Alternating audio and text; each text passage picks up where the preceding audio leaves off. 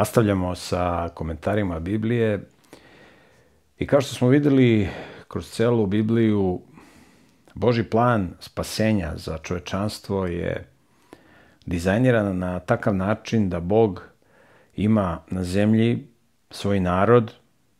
Videli smo da jako malo ljudi se interesuje za moralna načela. Videli smo kad je pravljena Noeva barka da, bez obzira što je ona imala velike dimenzije, u nju nije bilo predviđeno da stane puno ljudi, jer je Bog znao koliko će ljudi da se interesuje da uđe u Noevu barku. Isto tako kasnije kad je Bog stvarao državu Izrael, koja je trebalo da bude videlo drugim narodima, to nije bila velika država. Teritorijalno nije bila velika. Dakle, i Božji plan je da na zemlji postoje ljudi koji žive po Božjim zapovestima, koji oslikavaju Božji karakter, koji žive kao carski sinovi i carske kćeri i da oni budu videlo drugim ljudima. I da na taj način drugi ljudi se zainteresuju za Božji koncept i da dođu na tu teritoriju na koju je Bog odredio da živi njegov narod. I prema Bibliji, život izvan te teritorije, život izvan teokratske države Izrael je kazna za Božji narod.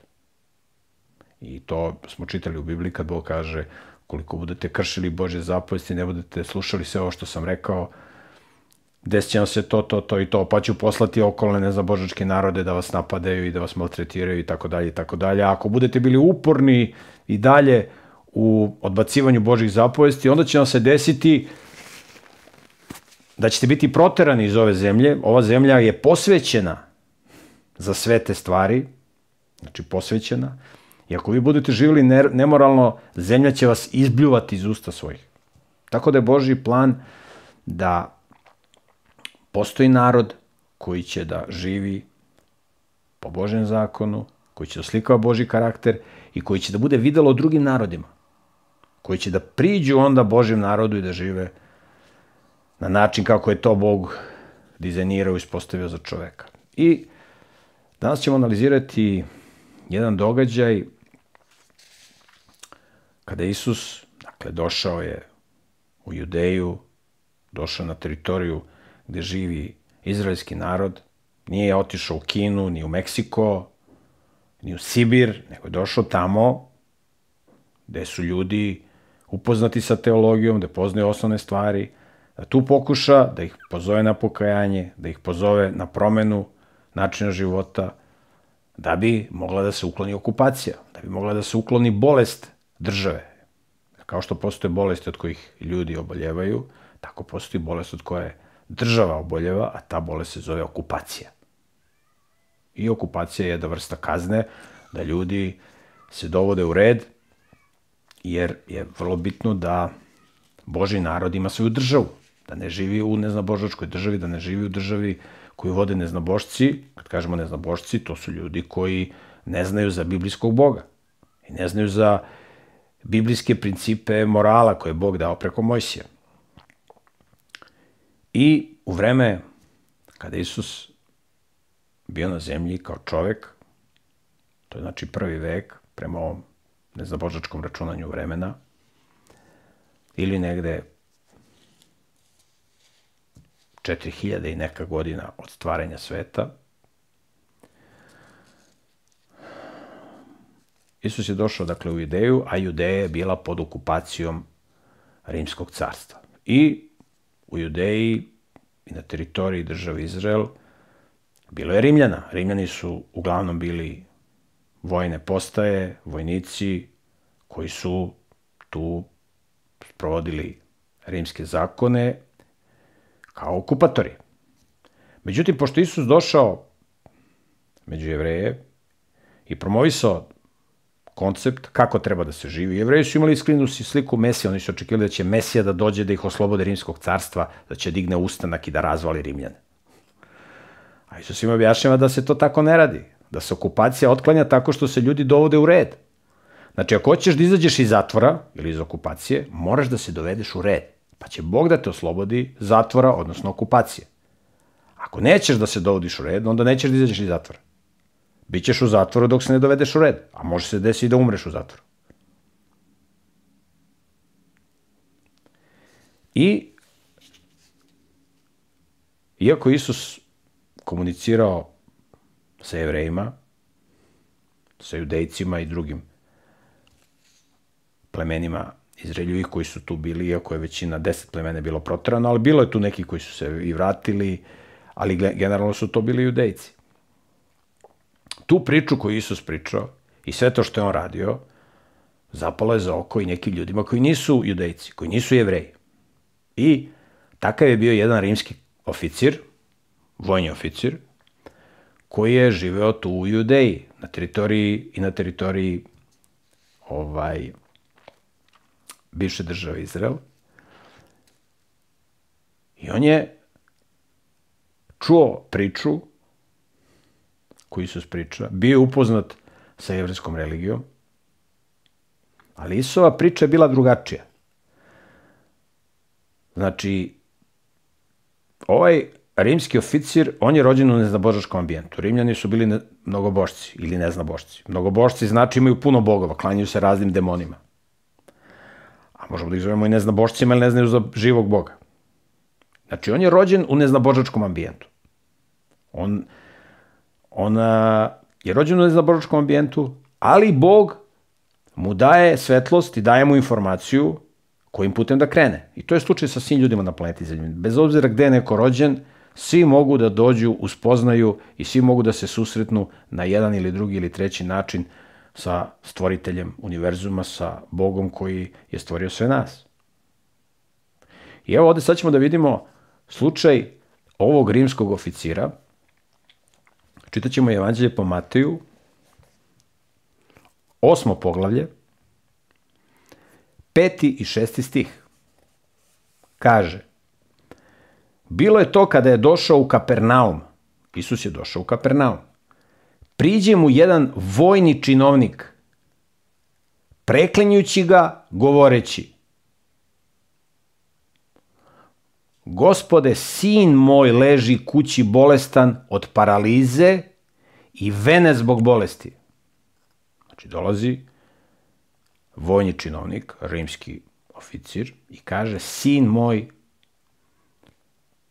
leži kući bolestan od paralize i vene zbog bolesti. Pazite, ovo je prevod, što ja sad čitam, Evanđelja po Mateju koji je preveden sa hebrejskog originala.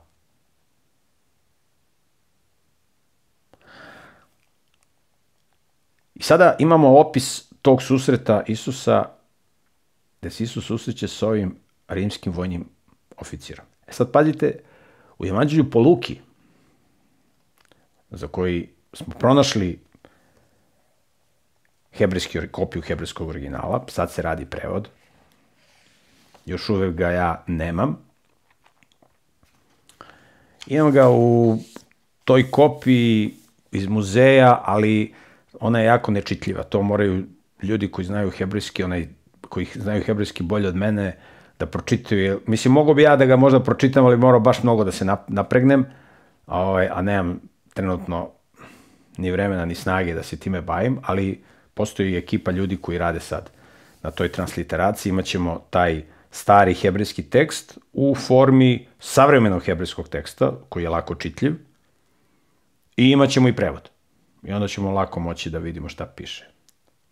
Znači, ovde se kaže da, zašto sad o ovome pričam? Da vidite koliko je grčki prevod nepotpun, koliko je aljkovo urađen, koliko je to, mislim, kad nije sačuvano od strane, razumete, Jevreja, ti spisi, to je, mislim, evo, pogledajte šta piše u Evanđelju po Luki. Isti taj, ali ovo je sad, Evanđelje po Luki, što ću sad čitati, to je prevod sa grčkog prevoda. Znači, ceo Novi Zavet je pisan na hebrejskom jeziku. I znate ko je sačuvao Novi Zavet na hebrejskom jeziku? Sačuvali su Jevreji, iako oni nisu verovali da je Isus Mesija. Znate zašto su oni sačuvali sve ove kopije koje mi pronalazimo danas? Novog Zaveta, na hebrejskom jeziku. To su sačuvali Jevreji, koji ne priznaju Isusa za Mesiju, ali su sačuvali hebrejski original Novog Zaveta. A zašto su ga sačuvali? Zato što su kroz istoriju Jevreji bili proganjani od strane hrišćana, pre svega zapadnih hrišćana. I onda su se organizovale na trgovima u velikim gradovima zapadne Evrope, organizovale su se debate, gde su pozivali rabine da debatuju sa hrišćanskim sveštenicima na teološke teme. A jedna od glavnih tema na koju su insistirali hrišćanski sveštenici i hrišćanski teolozi je pitanje Mesije. I onda bilo je tu i drugih pitanja vezano za Božje zapovesti, jer su ovi tvrdili da su ukinute, ovi hrišćani su tvrdili da su ukinute razne zapovesti, da Isus ukinuo i tako dalje, i tako dalje. I onda je Jevrejima bio potreban Novi Zavet, ali pošto su oni koristili hebrejski jezik, oni su prepisivali Novi Zavet na hebrejskom jeziku. I tako nam je sačuvan Novi Zavet na hebrejskom jeziku. Da ga Jevreji nisu prepisivali, mi ne bi danas imali hebrejski Novi Zavet na hebrejskom originalu. To je kopija sa originala, ovo sa što mi imamo. I onda su oni imali biblijski tekst na hebrejskom i onda kad su debatovali na trgovima, to su bili javne debate, onda su oni govorili, evo izvolite, pogledajte šta piše u Bibliji. I onda su citirali Bibliju na hebrejskom. I koristili su Novi Zavet kada su polemisali s ovim hrišćanskim sveštenicima. I to je uglavnom bilo na zapadu, najviše u Španiji, Portugali, tu je bila inkvizicija najjača. I imate o tome detaljnije u knjizi Jevrejski Ješua ili Grčki Isus. Ja sam to spominjao, imate knjigu besplatno da preuzmete na sajtu naukaireligia.com i na sajtu Centra za prirodnjačke studije. I zahvaljujući njima mi imamo Novi Zavet na hebrejskom, kopije originala na hebrejskom. Pogledajte šta piše u Evanđelju po Luki, koji je preveden sa hebrejskog na grčki, pa sa grčkog na naš jezik. Slušajte šta kaže. Kaže,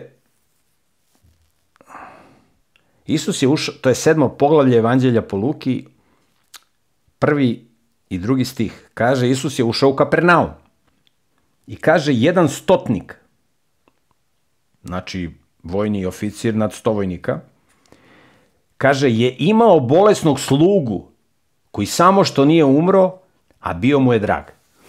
Ovde piše u grčkom prevodu da je bio neki koji imao, neki rimski vojni oficir koji je imao bolesnog slugu.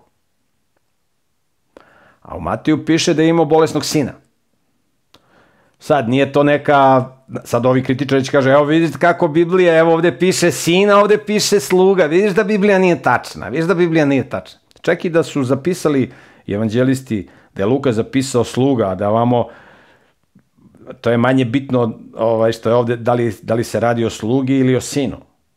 Bitna je Isusova reakcija na molbu ovog rimskog oficira, iako kad budemo imali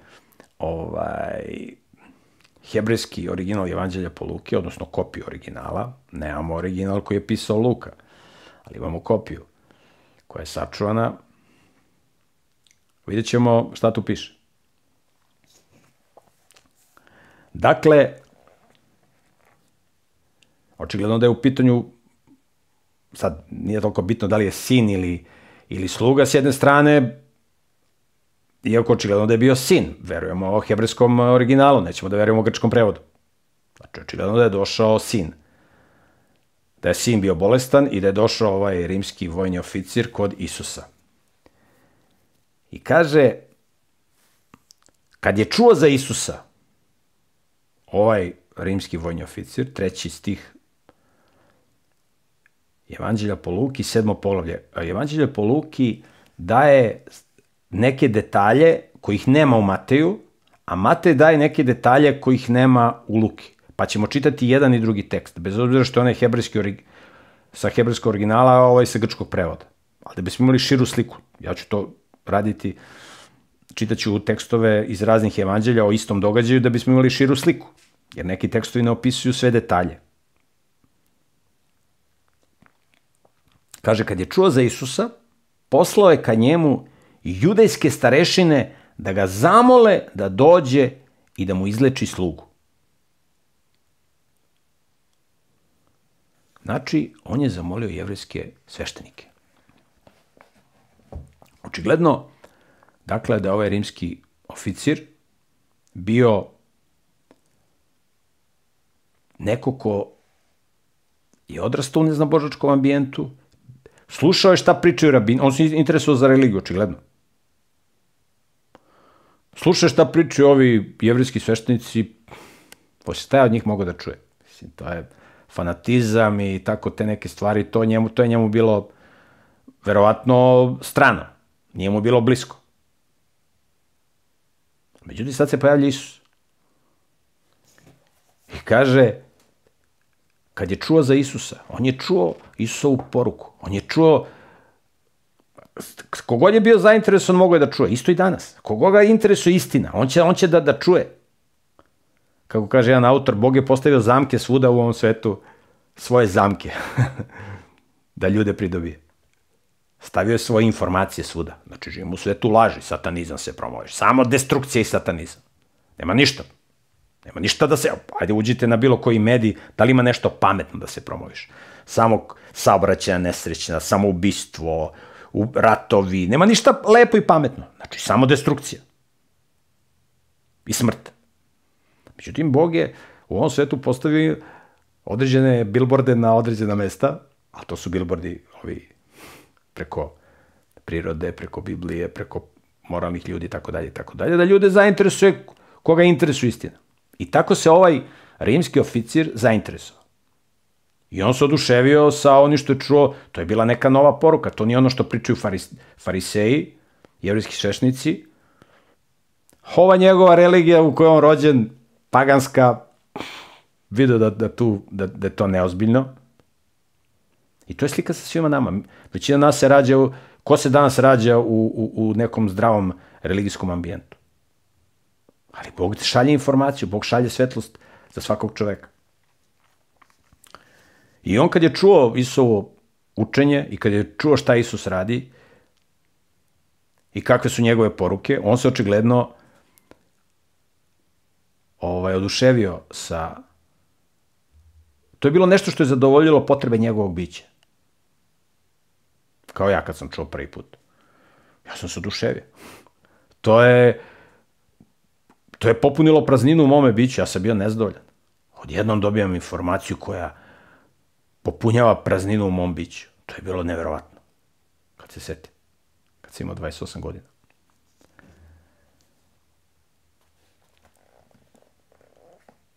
I kaže se on da on zamolio sveštenika. On se smatrao nedostojnim.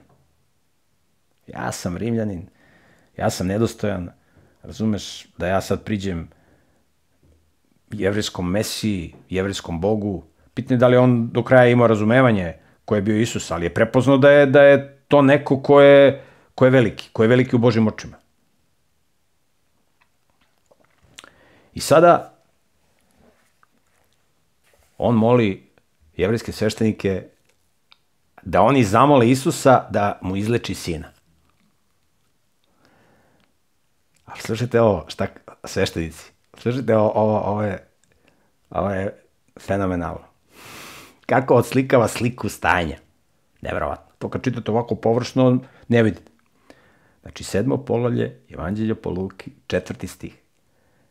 Oni, sveštenici, su došli kod Isusa i usrdno ga zamolili. Pazite šta su oni zamolili Isusa. Slušajte ovo. Zaslužuje da mu to učiniš, jer voli naš narod i sagradio nam je sinagogu. Pazi ovo. Zaslužuje. I to je filozofija današnjih religija. Ako zaslužimo, Bog će nam dati. Ako zaslužimo. Evo, on je zaslužio. Voli naš narod i dao je donaciju, sazidu nam sinagogu. Jel vidite? On voli naš narod. Očigledno da je on prepoznao da je jevrejska religija ozbiljna religija. Verovatno je čitao i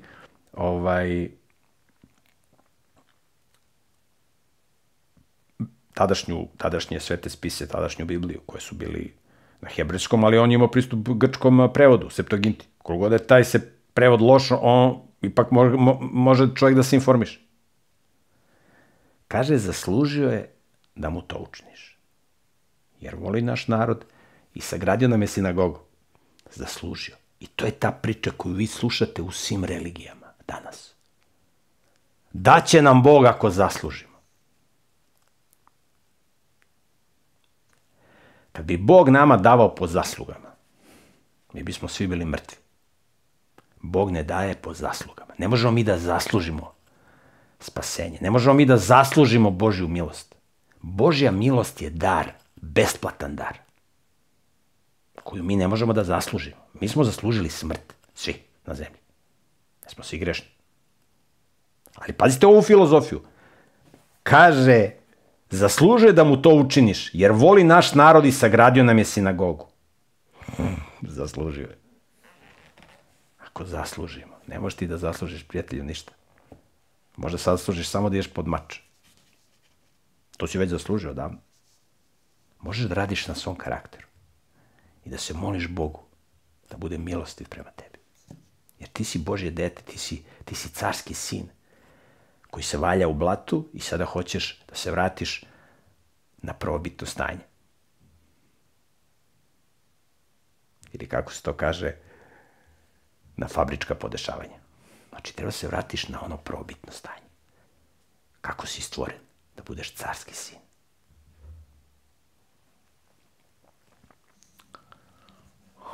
Zaslužio je.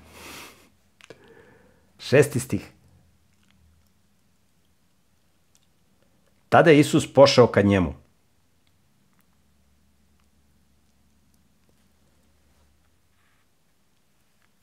Kad je bio nedaleko od kuće, stotnik je već poslao prijatelje da mu kažu: Gospodine, ne trudi se, jer nisam dostojan da uđeš pod moj krov.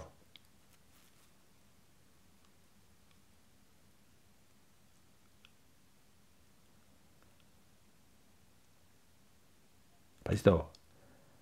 Tada je Isus pošao sa njima, sa ovim sveštenicima.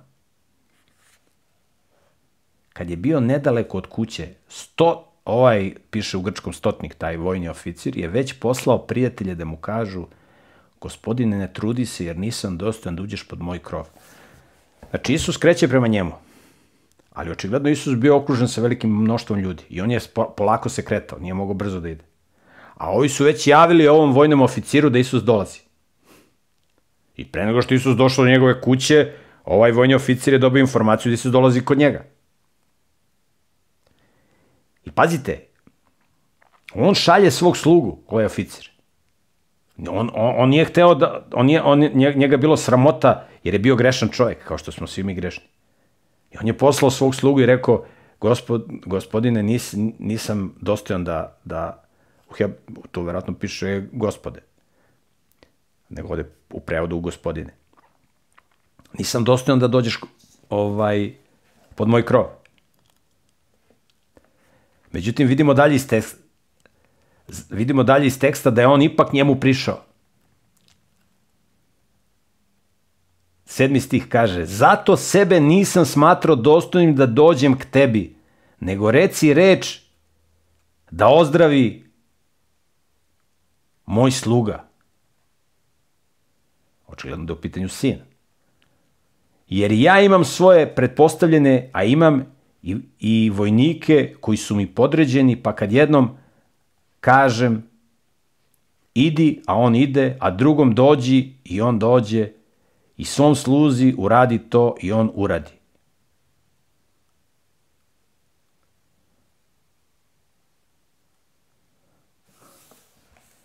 Znači, ovaj vojni starešina sazna da Isus dolazi kod njega, šalje prvo svog slugu: nisam dostojan. Međutim, kad ga je vidio, onda se ohrabrio se, pa mu je prišao i rekao mu: nema potrebe ti da dolaziš. Jer on je razumeo kakvu moć ima Isus. On je to prepoznao, a svešnici nisu prepoznali. I sad ćemo da pređemo u deo Evanđelja po Mateju, Pošto u Evanđelju po Mateju postoje neki delovi koji nisu u Luki opisani. Da bismo imali široku sliku, da razumemo sve tekstove. Slušajte šta kaže. Evanđelje po Mateju, to je 8. poglavlje, čitamo 10. i 13. stih, da bismo imali širu sliku. A poslije ćemo 11. i 12. Jer 10. i 13. su povezani. Kaže, kad Isus čuo ovo što mu je rekao ovaj vojni starešina, zadivio se i ovako rekao onima koji su došli s njim. Zaista vam kažem, do sada nisam video ovako veliku veru u Izraelu. Nisam video ovako veliku veru kao što ima ovaj Rimljanin neznabožac. Bivši neznabožac. On je sad onaj koji je na Božoj strani. Jevrenji znači onaj koji je na Božoj strani. Koji je na drugoj strani. Od glagola lavor je ime Jevrin. Tako se zvao pravotac Ever, u čije vreme se razdelila zemlja, kad je on imao svog sina Faleka i onda je svom sinu dao ime Falek, jer se u vreme kad mu se sin rodio, zemlja razdelila, kontinenti su se razdelili. Potom reče Isus vojnom činovniku, idi i kakva ti je vera, tako će ti i biti. Tako se mladić i izlečio. Izlečio mu se sin.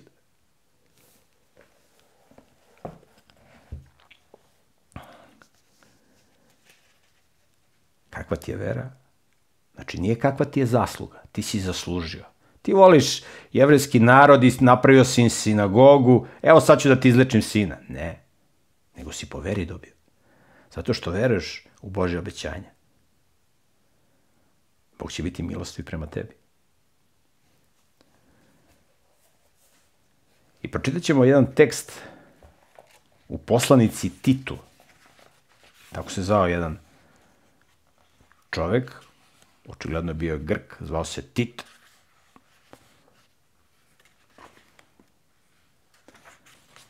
Slušajte šta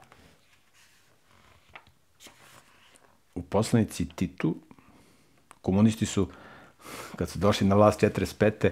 rekli, pa znate da u Bibliji se spominje naš maršal Josip Broz Tito. Ima Titu poslanica, to je Tito. Čisto znate. Znači nije to onaj Tito Josip Broz, što je pljačkao katoličku katedralu u Zagrebu. Nije to taj Tito. Ovo je prvi vek. Ljudi ne znaju istoriju, pa misle da je ovo Josip Broz Tito. Slušajte šta kaže tekst. 3. poglavlje poslanice Titu, 5. stih. Kaže, spasao nas je. Ovo piše apostol Pavle Titu. Kaže, spasao nas je ne zbog pravednih dela koja smo mi učinili, nego po svom milosrđu. Slušajte ovo. Spasao nas je ne zbog pravednih dela koja smo mi učinili, nego po svom milosrđu. Znači, ne možemo mi da zaslužimo spasenje. Spasenje je dar od Boga. Da li mi verujemo Božjim obećanjima? Tako se popravimo da ćemo dobiti status Božih sinova. Šta kaže Sotona? Pogrešio. Jao, šta si sad uradio? Opet si pogrešio. Nema ti spasa. To ti Bog nikada oprostiti neće. Znači, ti si toliko pokvaren i zao da ti ne možeš da zaslužiš spasenje, kaže Sotona. To je sotonska priča. A šta Bog kaže? Bog kaže, dođite svi koji ste umorni i natovareni od greha, ja ću vas odmoriti. Mi nemamo nikoga ko može Bogu da nas preporuči, jer smo grešnici.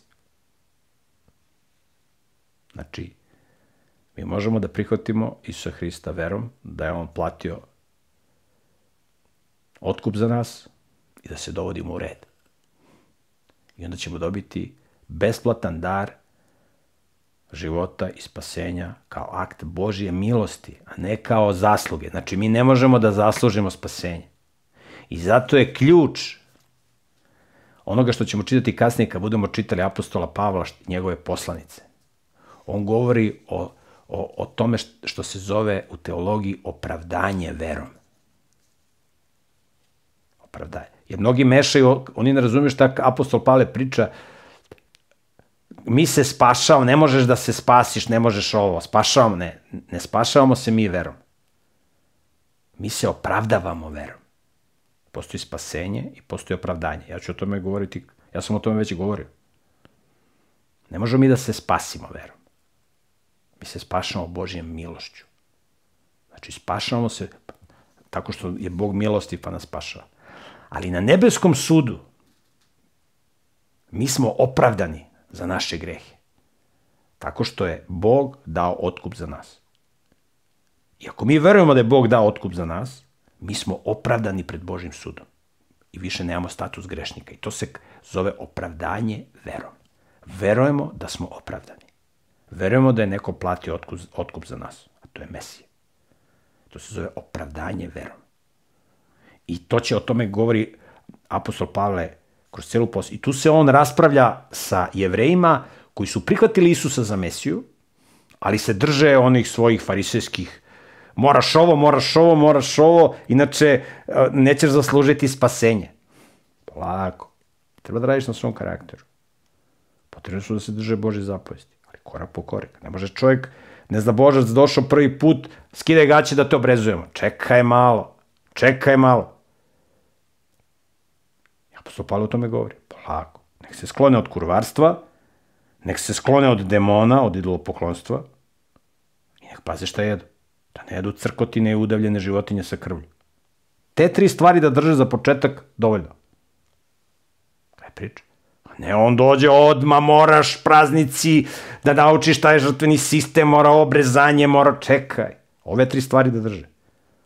O tome govori apostol Pavle. Polako. Neka ove 3 stvari drže, pa posle korak po korak ostale stvari. A ovo je fundament.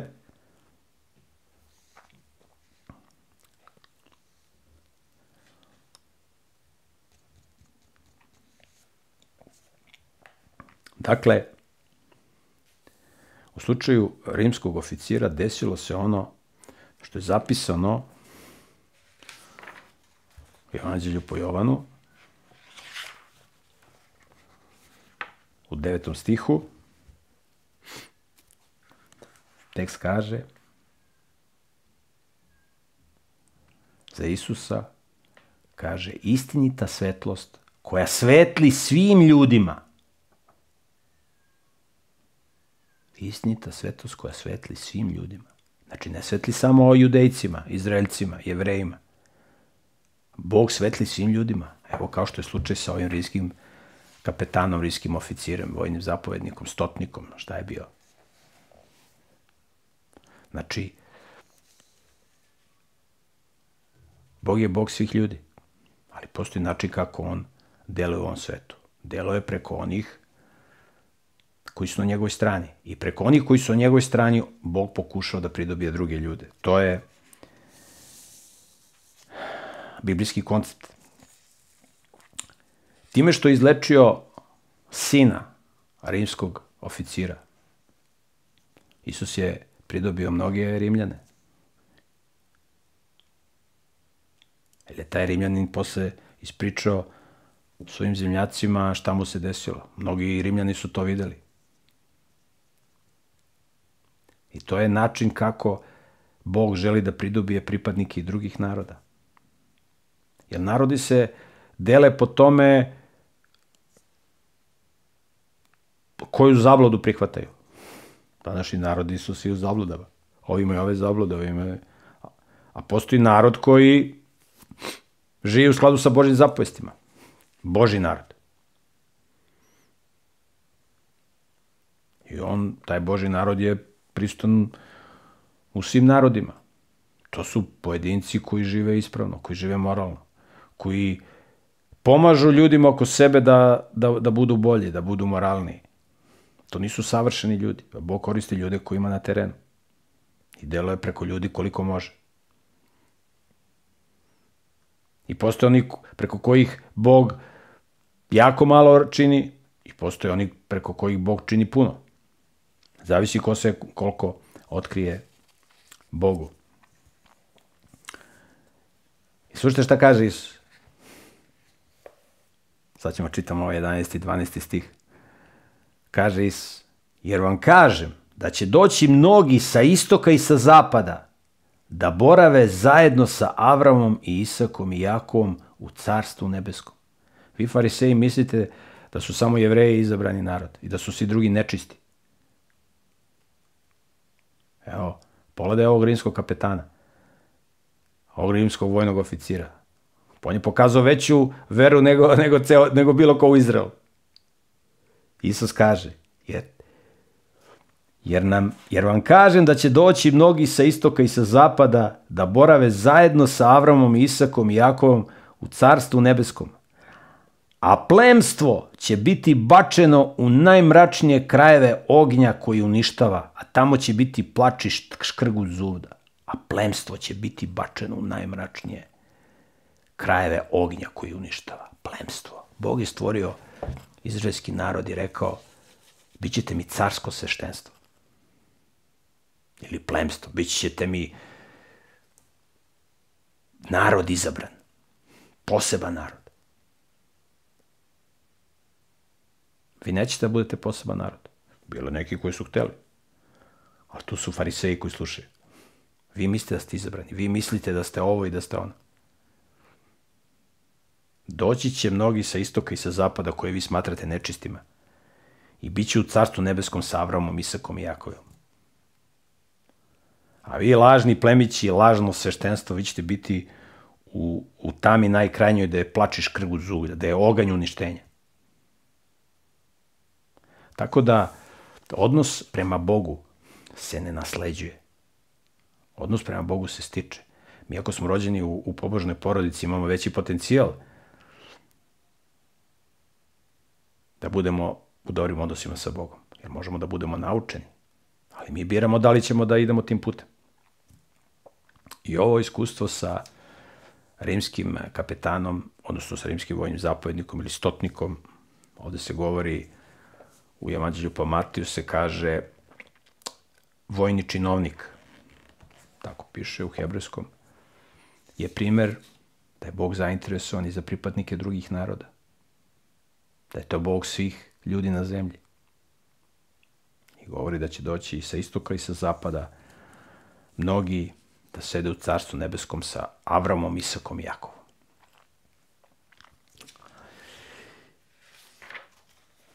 I nakon ovog događaja čitat ćemo još jedan događaj koji se nastavlja dalje. Inače, tekst u Evanđelju po Luki se završava. Kaže, kad su oni koji su bili poslati, vratili se kući, našli su, ovde piše u grčkom slugu zdravog, našli su sina zdravog. Znači, kad je rimski vojnik, zapovjednik, završio razgovor sa Isusom i vratili se kući, sin je bio zdrav.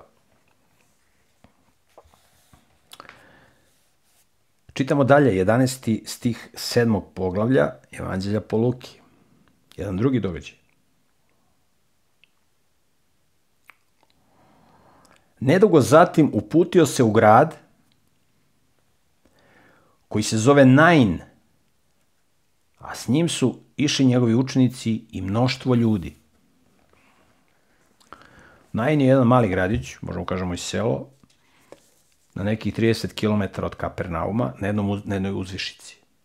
Isus je nakon ovog susreta sa rimskim vojnim zapovjednikom krenuo u ovo mesto koje se zove Nain. 12. stih. Kad se približio gradskim vratima, iznosili su mrtvaca, jedinca u majke, koja je bila udovica.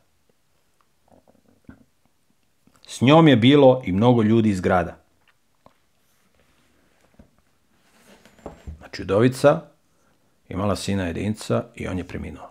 Tragedija. Prvo je preminuo muž, sad je preminuo i sin jedinac. I ide mrtvačka povorka.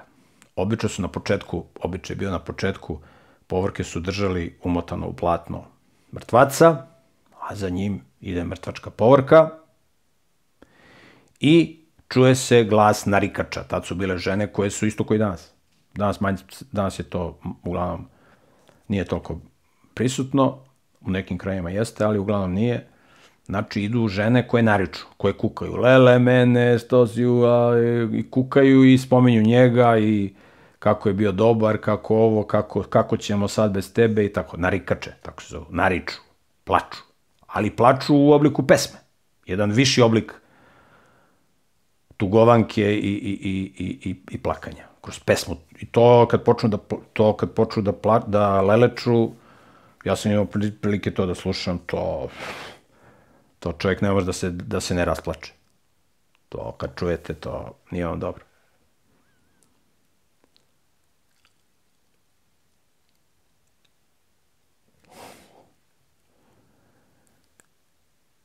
Trinaesti stih. Kad ju je Gospod ugledao, sažalio se na nju i rekao joj, ne plači. Isus kad je vidio, njemu bilo dobro. I prišao joj i rekao, ne plači. Kako da ne plačem, umro mi sin, čoveče. Kako da ne plačem? Zatim je prišao i dotakao nosila. Dotakao nosila. Sa mrtvacem. Pa znate vi da Božja zapovest kaže da kad neko umre, jedini koji smeju da ga dotiču, to su najbliži članovi porodice. Ovi drugi ne smeju da ga dotiču, da će biti nečisti. Isus dotiče, zamislite, usudio se da dotiče nosila i da dotiče mrtvaca. I da se on nečisti. Tako su razmišljali ovi stručnjaci koji su tu bili sa strane. Eksperti. Licencirani, akreditovani. Sam misli, gledaj šta radi ovaj. Dotiče se mrtvaca. Sad će da bude nečist. Pa ako se nas dotakne i mi ćemo da budemo nečisti. Isus da obraća pažnju. Da obraća pažnju na polupismene ljude. Isus radi svoj posao. Tako i mi treba da radimo svoj posao. Da ne slušamo zvučnike odakle Sotona urla i dere se. Gle šta radiš, pa šta to radiš, pa tako niko ne radi, gledaj šta uradi, a vidi ovo, a šta je ovo? Ne ignoriš. Isus ne obraća pažnju. Ne obraća pažnju na ove stručnjake. Polupismene. Fanatične. Indoktrinirane. Zaslepljene. Dotakao se nosila. Kako si se usudio da se dotakneš nosila? Zatim je prišao i dotakao se nosila.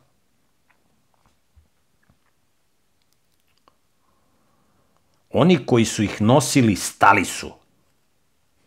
Stala povorka. Kad je dotakao nosila, na kome je bio leš ovog umrlog mladića, svi stali. Stala, kaže, stali su.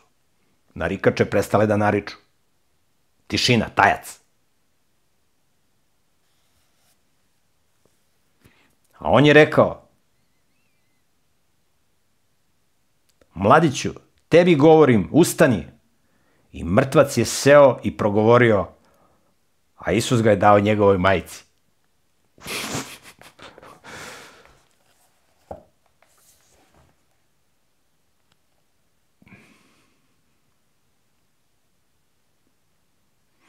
Pa ovi fariseji. Tišina.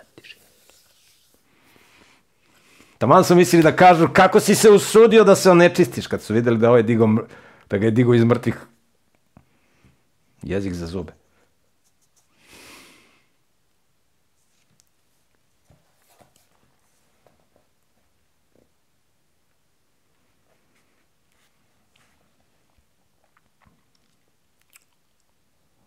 Šesnaesti stih.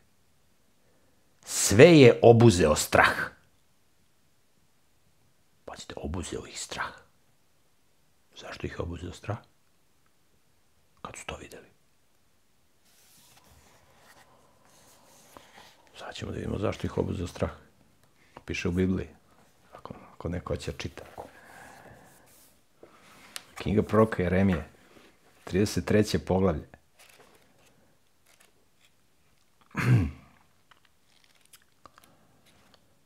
33. poglavlje, 9. stih.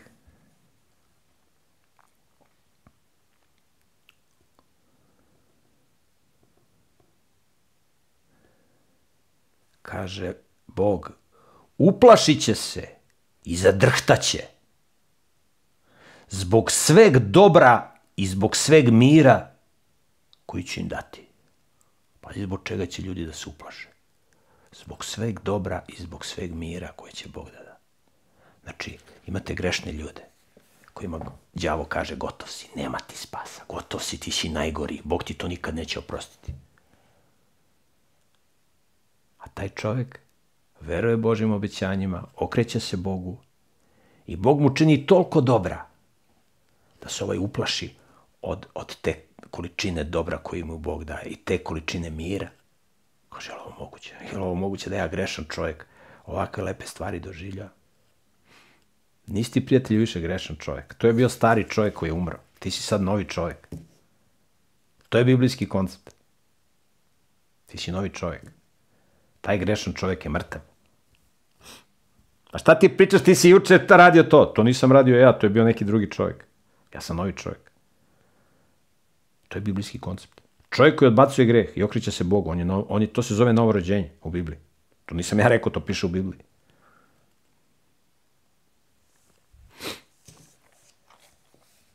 Sve ih je obuzeo strah. I slavili su Boga govoreći, veliki je prorok podignut među nama i Bog se smilovao svom narodu.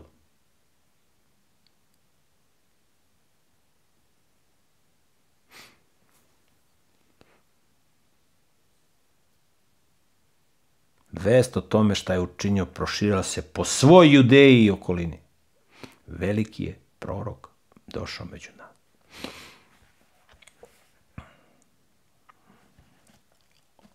Vidite, Isus je rekao, ustani, a ovom mladiću on je ustao.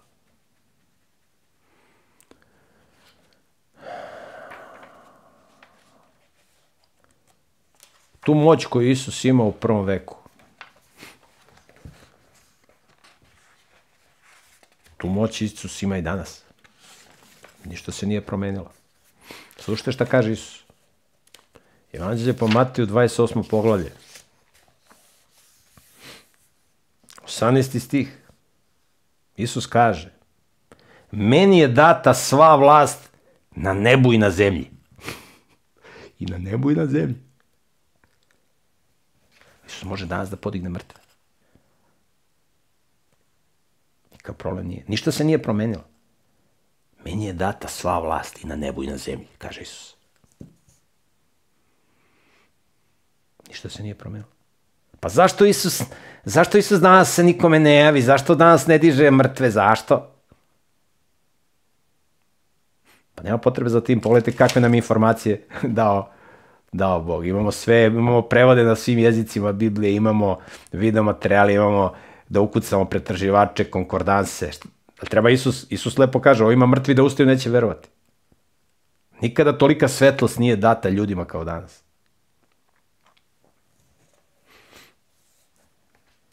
Meni je data svaka vlast i na nebu i na zemlji. Pogledajte šta Isus kaže u knjizi Sodot. Ili u grčkom Otkrivenje. Na hebrejskom se kaže Sodot. Tajne informacije.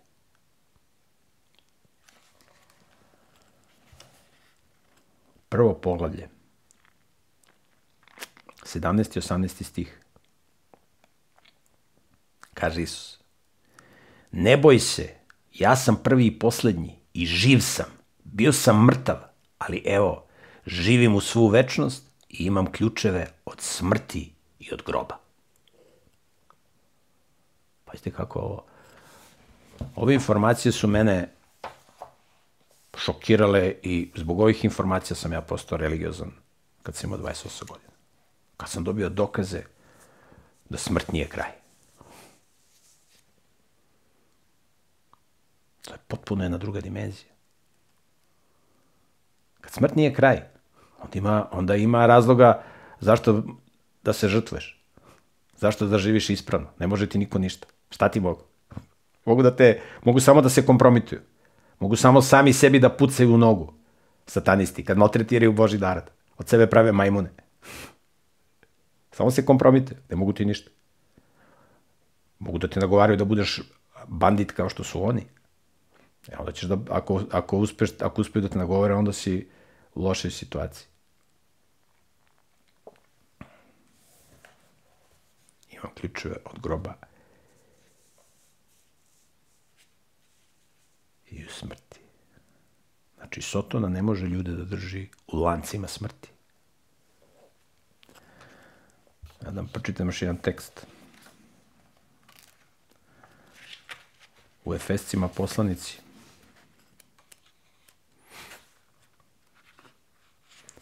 Efescima poslanici, 5. poglavlje, 14. stih, tekst kaže: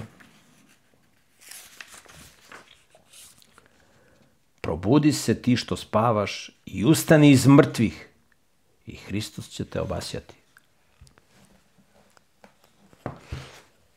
Postoje ljudi koji su duhovno mrtvi. Ako duhovno žive, Bogu je najmanji problem da ih fizički sutra digne iz groba. Znači, smrt je rešen problem. Bog je rešio problem smrti i zato se moja prva knjiga koju sam napisao zvala Nauka i problem smrti. Da sam iznao dokaze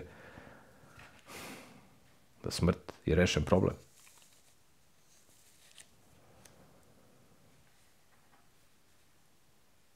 I veliko obećanje, jedno od najvećih je obećanje o vaskrsenju, koje će se desiti kad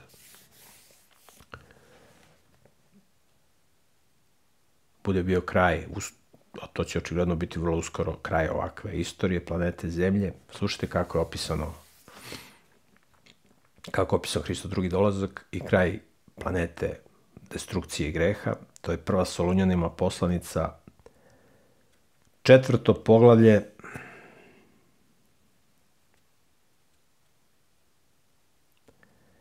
16. i do 18. stiha kaže: jer će sam Gospod sići sa neba sa zapovedničkim pozivom. Gospod dolazi sa zapovedničkim pozivom. Kao što je rekao ovom momku, ustani. Tako Bog dolazi sa zapovedničkim pozivom, ustani. Će sam Gospod doći sa zapovedničkim pozivom, sa glasom arhanđela. Ko je arhijanđel? Predvodnik anđela. Isus Hristos. Ili Mikael. Onaj ko je kao Bog, Mikael.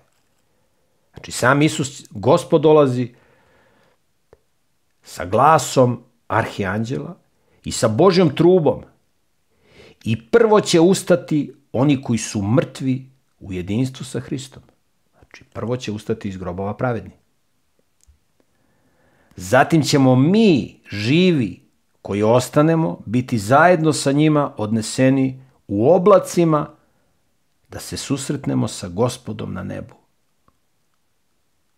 I tako ćemo zauvek biti sa Gospodom. Znači, mrtvi pravedni će biti ponovo stvoreni, oni živi pravedni će biti zajedno sa ovim koji su ponovo stvoreni, preneti u oblaku pred Božji presto. I tada ćemo zajedno, zauvek biti sa Gospodom. Zato tešite jedni i drugi ovim rečima. Ovo su Božje obećanja. Ovo nisu bajke izmišljene kao u ovim filmovima što snimaju. Samo snimaju laže izmišljatine. Ovo su obećanja koje daje sam Tvorac. Eto, dragi prijatelji, ovo su vrlo važna informacije koje nam Bog daje, ako smo pametni, da razumemo i da budemo opravdani i da budemo mirni, jer je Bog milostiv. Ne možemo mi da zaslužimo spasenje. Možemo da uživamo u Božjoj milosti koju nam je dao. Svaki sekund našeg života je akt Božje milosti, jer nas Bog održava u životu. Tako da predlažem da čitate ovu knjigu koju nam je Bog dao, Sveto pismo, da se nadahnjujete i da živite u skladu sa tim, da se sklanjate od destrukcije i nemorala. U opisu ovog videa imate ovo izdanje Biblije. besplatno na ćirilici i latinici u elektronskoj formi, možete da kupite, možemo da vam besplatno pošaljemo. Ako nemate finansijskih mogućnosti da kupite, neki naši prijatelji su obezbedili sredstva, pa imamo jednu količinu za besplatno slanje. Ako imate neki pitanje, možda postavite u opisu ovog videa, ima e-mail. Hvala vam na pažnji, ako da Bog, vidimo se u sledećoj emisiji. Pozdrav!